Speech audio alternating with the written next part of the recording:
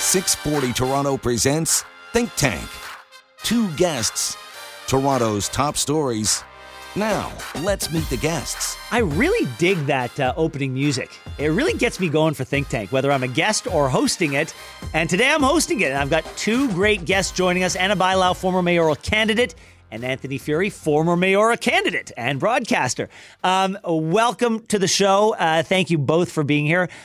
I've spoken to you both. Anthony, we spoke yesterday, so this is going to become a regular occurrence. Guys, let's just jump. Where was my runway music yesterday? I didn't get the entry music. It's specific to Think Tank, Anthony. But if you want, we can come up with some Fury-specific music moving forward. All right, let's talk about what Doug Ford is calling gutter politics by the NDP amid the Peel region reversal speculation. So for our listeners who don't know, it looks like the Ontario Conservatives are going to flip-flop on a decision that they made. Doug Ford promised Hazel McCallion that he would dissolve Peel Region, and I guess he got sticker shock when he saw how much it would cost and changed his mind. And the NDP, I guess it got personal with him, I think, and he took it to heart. Let's listen to what he had to say. Sometimes I sit back and I look across the aisle and I'm thinking, how do these people get elected? No, I really ask myself, how do they get elected?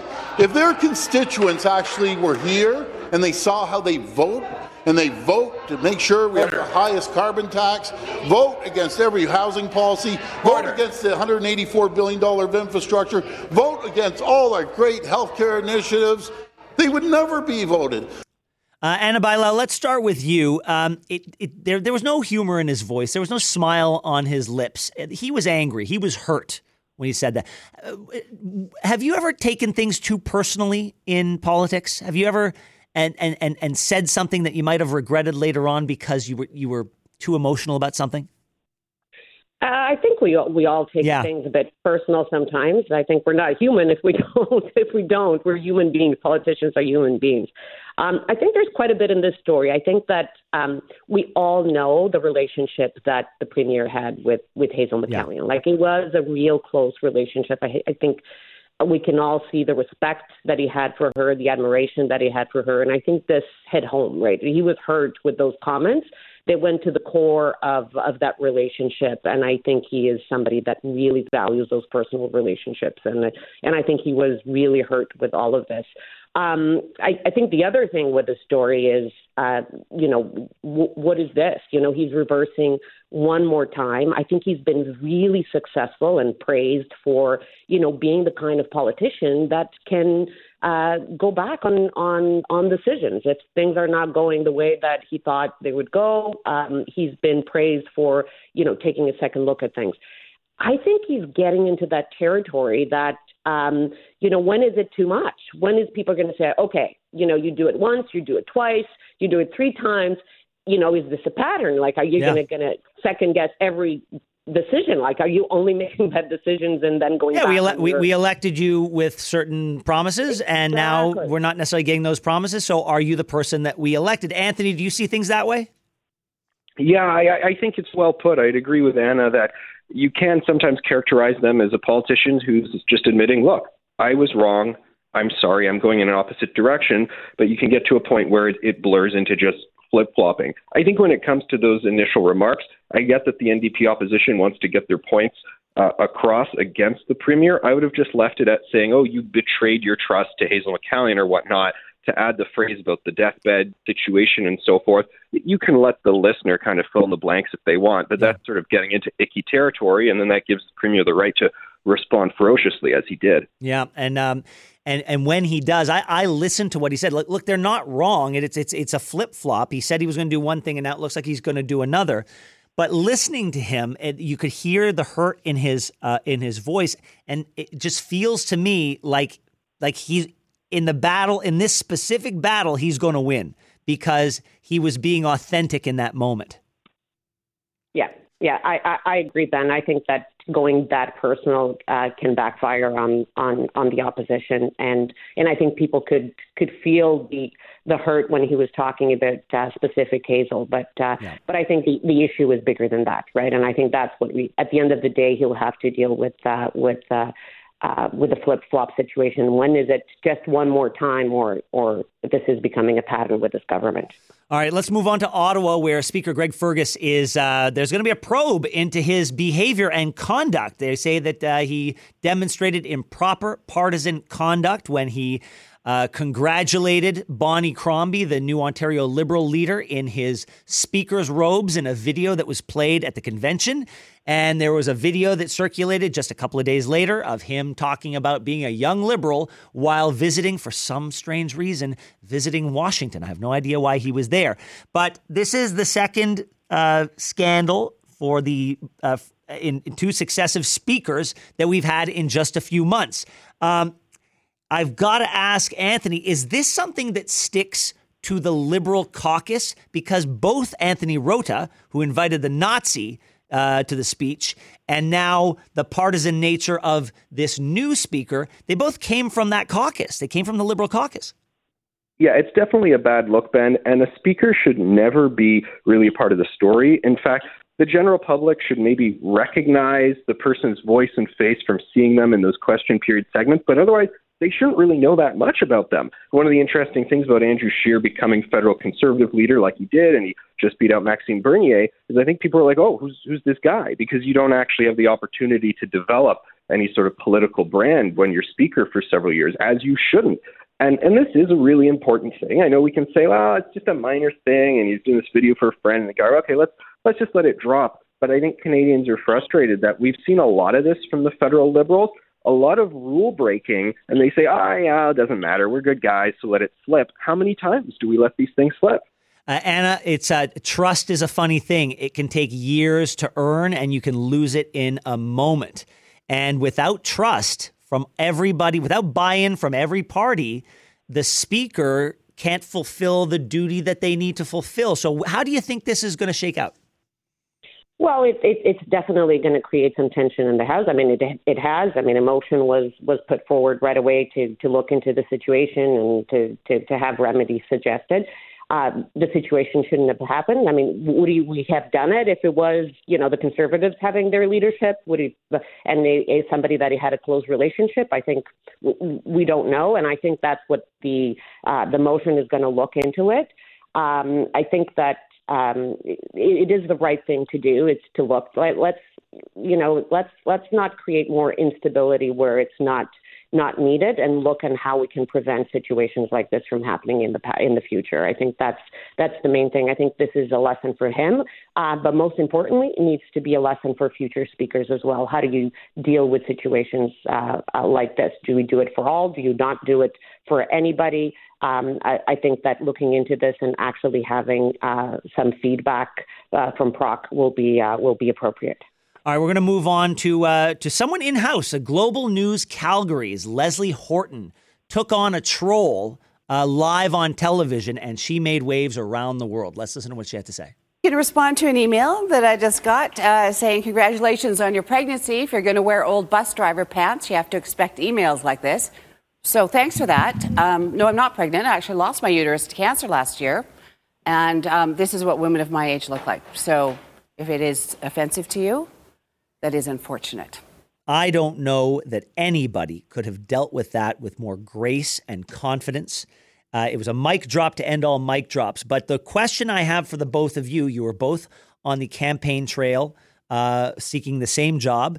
The difference, one of the differences between you is one of you's a man, one of you's a woman. And I'd love to know what your feelings were about how people perceived Anna, you as a female candidate. Did you get criticisms for how you looked, how you dressed, what your hair looked like? And Anthony, I have to guess that you didn't get a whole lot of criticism for your looks. Oh, no, you're supposed to go to the woman first, and I'm just going to agree totally with everything. Anna, come on. I know it's set up when I hear one. I want to hear, Anna, tell me about your experience being in the public eye, facing the scrutiny of Twitter. I know a lot of women I worked with. It was they endure this sort of dumb behavior from viewers all the time. Is it the same for a politician? Absolutely, it is the same. You get the emails, you get the comments, you get the commentary, and you're conscious about that. And even how you plan your day, it's very different if you were a man or a woman, because your team has to make sure that your hair gets done and you have appropriate clothing, that it's not see-through, and that it's a color that stands out, and your hair and your makeup is properly done. So you have to think about all that, because we still live in a world that we get all kinds of comments, feedback, and some of them are quite nasty. Yeah. In the world that we live in social media, you do get the emails and the feedback, like Leslie comment, and you're absolutely right. She was incredible, and I think we need to echo these things when they happen, and support women like Leslie in all kinds of professions. Unfortunately, we see politicians and journalists, they are more in the public eye, and we talk more about these stories. But then these things happen everywhere in the corporate world and everywhere. It's still very present. Anthony Furey, you were on the campaign trail. Did anyone comment on your hair or your blazers or how your pants fit? Were you subjected to that sort of thing? It's amazing that people comment on everything. And like in that email that Leslie read out, the person said you should expect emails like this. It's like, well, it's really bizarre that people actually feel that way. They feel entitled to make that commentary. And, I've always been aware of the fact that women will certainly get it way more and way worse than I will. Ben, you've got a lot more television experience than I did. But back when we had our TV station, Sun News Network, and Alex Pearson was a host as well there, we'd get the feedback and we would compare them. And obviously my female colleagues got, much crazier and much more emails than I would certainly get. So for sure.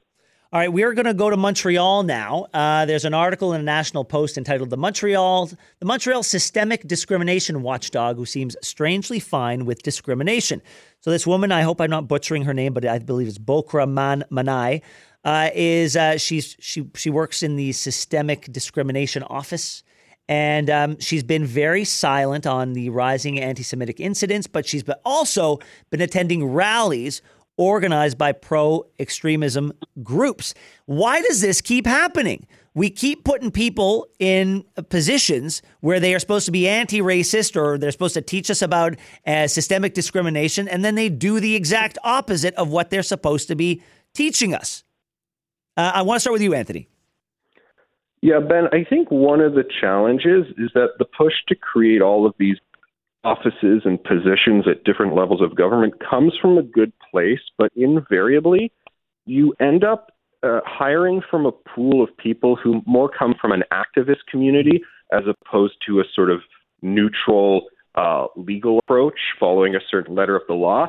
So they do inherently bring sort of a slant from one political or activist perspective. And I think a lot of times they can maybe navigate the issues cleanly, but then certain issues flare up and you go, oh, we actually have an extremely biased person in this post. And I think that's the challenge with these sort of gigs. And what do you think about this? I mean, we saw it with Laith Marouf, and now we're seeing it with Bokra Manai. I'm sure it's happening elsewhere. Well, we saw it on Capitol Hill, where the presidents of some of the most esteemed universities in the world, who are expected to represent the interests of all students, could not come out and say cleanly and clearly that calling for the genocide of Jews breaks their code of conduct. There's a failure of leadership in the places where we desperately need leadership.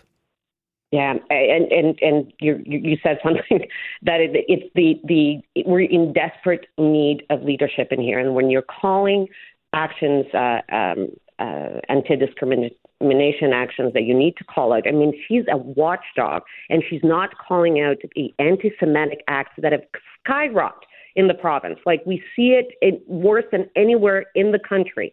And there's not a conversation about it. There's not a condemnation of these acts, and not even an acknowledgement of what happened on October 7th. I think there needs to be some self-awareness in here and really some soul-searching on the job that you're doing and how you're doing it. And I think that we need to bring the temperature down. I mean, I've been on this show with Mohammed and other people, and we've all been saying, we need to call out acts of Islamophobia, acts of anti-Semitism.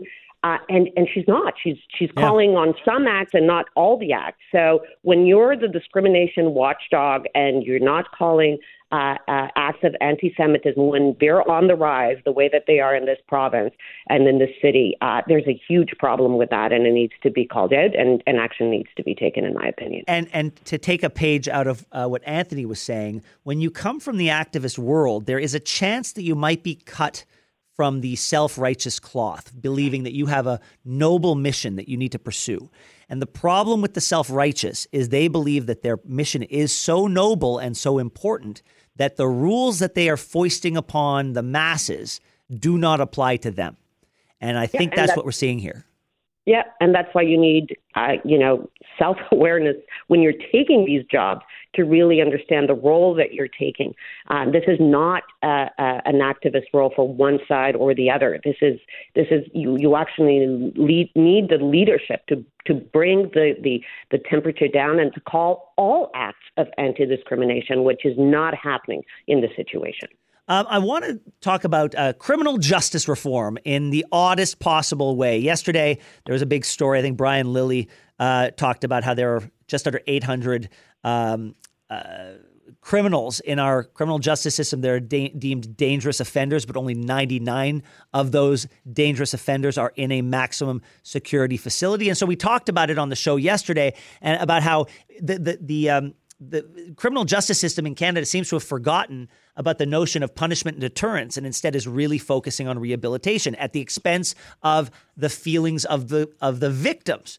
And so then I read this story that has nothing to do with that, but it still makes me think about it, about this woman who got a burrito bowl at Chipotle, and she was so upset with how it looked that she threw it in the face of the woman or the person who made it for her. And this was deemed assault. She was sentenced to jail, but the judge decided that she'd go to jail for a certain portion of it, but then she would spend 30 days actually working in fast food to develop empathy for the people that she had attacked. What do you think of that? What do you think of adding empathy to the notions that we should pay attention to for certain crimes? I'm not talking about Paul Bernardo crimes, but for certain crimes before the justice system. Well, let's start with you, Anthony. Well, look, I agree that this woman clearly needs to learn a bit more about what other people are going through in their day if she thinks she's entitled to do this. But the person probably also has some other issues going on if this is how they respond to a basic situation of not being satisfied with their order. I mean, I've seen that video. Good grief. What are they thinking? And I'm sure this employee is making minimum wage or close to it and probably has had their own difficult day. It's really something. I'm never rude to telemarketers as much as, nobody wants those calls, because I did that myself when I was in university. And I know it's not the greatest job in the world. So you always want to be polite in all those situations. And to think when you're at a fast food place that you're doing this, I mean, good heavens. And yeah, I think it's right to call it assault because, you threw this thing at the person. It's hot food. Like, we can't normalize this sort of behavior. It's another sort of alarming sign about a bit of a fray to the social fabric that someone feels they can do this. And Anna Bailao, we see this. I mean, this video has made the rounds, but there are countless other videos of people condescending to and attacking people who work in the service industry. But I like the idea that this woman needs to walk a mile in the shoes of her victim. I think that will go a long way for her to see just how hard that job is, how it is thankless, how when she's on the other side, she is going to be on the receiving end of perhaps some insults herself, and she will walk away from this. I mean, we were talking about rehabilitation. This is a great way to rehabilitate people. Yeah, I agree. I think that our justice system needs to look into other forms of rehabilitation and having somebody walking in somebody else's shoes is part of it. I do agree with something that Anthony said, though, which is the fact that it seems that there's more to this person than just not being empathetic.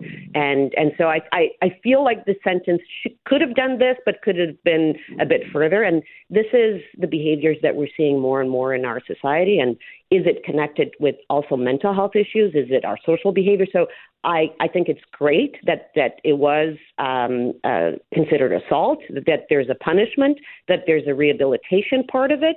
But I think that, that whole conversation is about mental health that in this sentence was missed as well. And I'm not sure that there isn't a little bit more that could have been done to help this person as well. But I think that having that woman walking in somebody else's shoes and doing the job and feeling it, I think it's good. I think it's great. On September 4th, 1984. Brian Mulroney's Progressive Conservatives won 50% of the vote in Canada. 1 out of every 2 voters voted for my dad. And that hasn't happened since then. But he got 50% of the vote. It's a huge accomplishment. But that happened at a time where there were 3 parties vying for people's votes. A great accomplishment. But today, there's far more competition for votes. There are far more voices out there. There's far more distractions. And what does it say to you, Anthony Furey, that Abacus data has put the Tories at 42% of the vote if it were held today? That is a heck of an accomplishment. That is a heck of a thing to say. Canadians have really soured on Justin Trudeau, and they're really liking what they're hearing from Pierre Poilievre. And that's what it tells us. The question is, what's it going to look like, 18 months from now or whenever there's an election? But I think people are deciding after about a decade of Trudeau government, they're pretty much done with it. Anna Bailao, does that number surprise you, 42% of Canadians? You know what? I think the Conservatives are tapping into something in the Canadian population. There's some discontent, there's anger, there's something that they're tapping in there. I'm not sure how solid that vote is. I think that's what we will see over the next 18 months to 2 years. Are people parking their vote because those are the 2 loudest voices? Is it their government or Poilievre? The NDP has not been able to really break through, and they're supporting the government with the deal. So are people just parking their vote? Will the election matter? I am somebody that believes that elections do matter. And so I'm not sure that this is a solid 42%. That this vote still is not going to move back and forth, but that they're definitely tapping into a discontent out there. They are. The message is resonating. They've been very good with their media postings, with the way that he's speaking, with this transformation, and he's definitely connecting with people. Yeah, Anthony, there is a lot of time, and unforced errors happen all the time. If the economy improves, so too will Justin Trudeau's numbers. But the opposite is also true. If we actually fall into an official recession, I don't know that his numbers get better. And I think the numbers for Pierre go up. The number itself, and yes, it's a snapshot of today. That doesn't mean anything in the future. But if you look at the past few months for the Tory party, seems like they've had a lot of message and party discipline. I haven't seen a lot of unforced errors from those guys. And if that is a sign of what's to come, then I think you can reasonably think that they have a reasonable shot at keeping this number where it is. Whoa, party discipline for 18 months? I don't know. I wouldn't bet on that. Yeah, maybe it's just optimistic thinking for me. Hey, guys, thank you so much for joining me. I really appreciate it. Your voices on Think Tank are 2 of the best, and I just thank you for enduring me as host. Thanks, guys. Thank you. Great.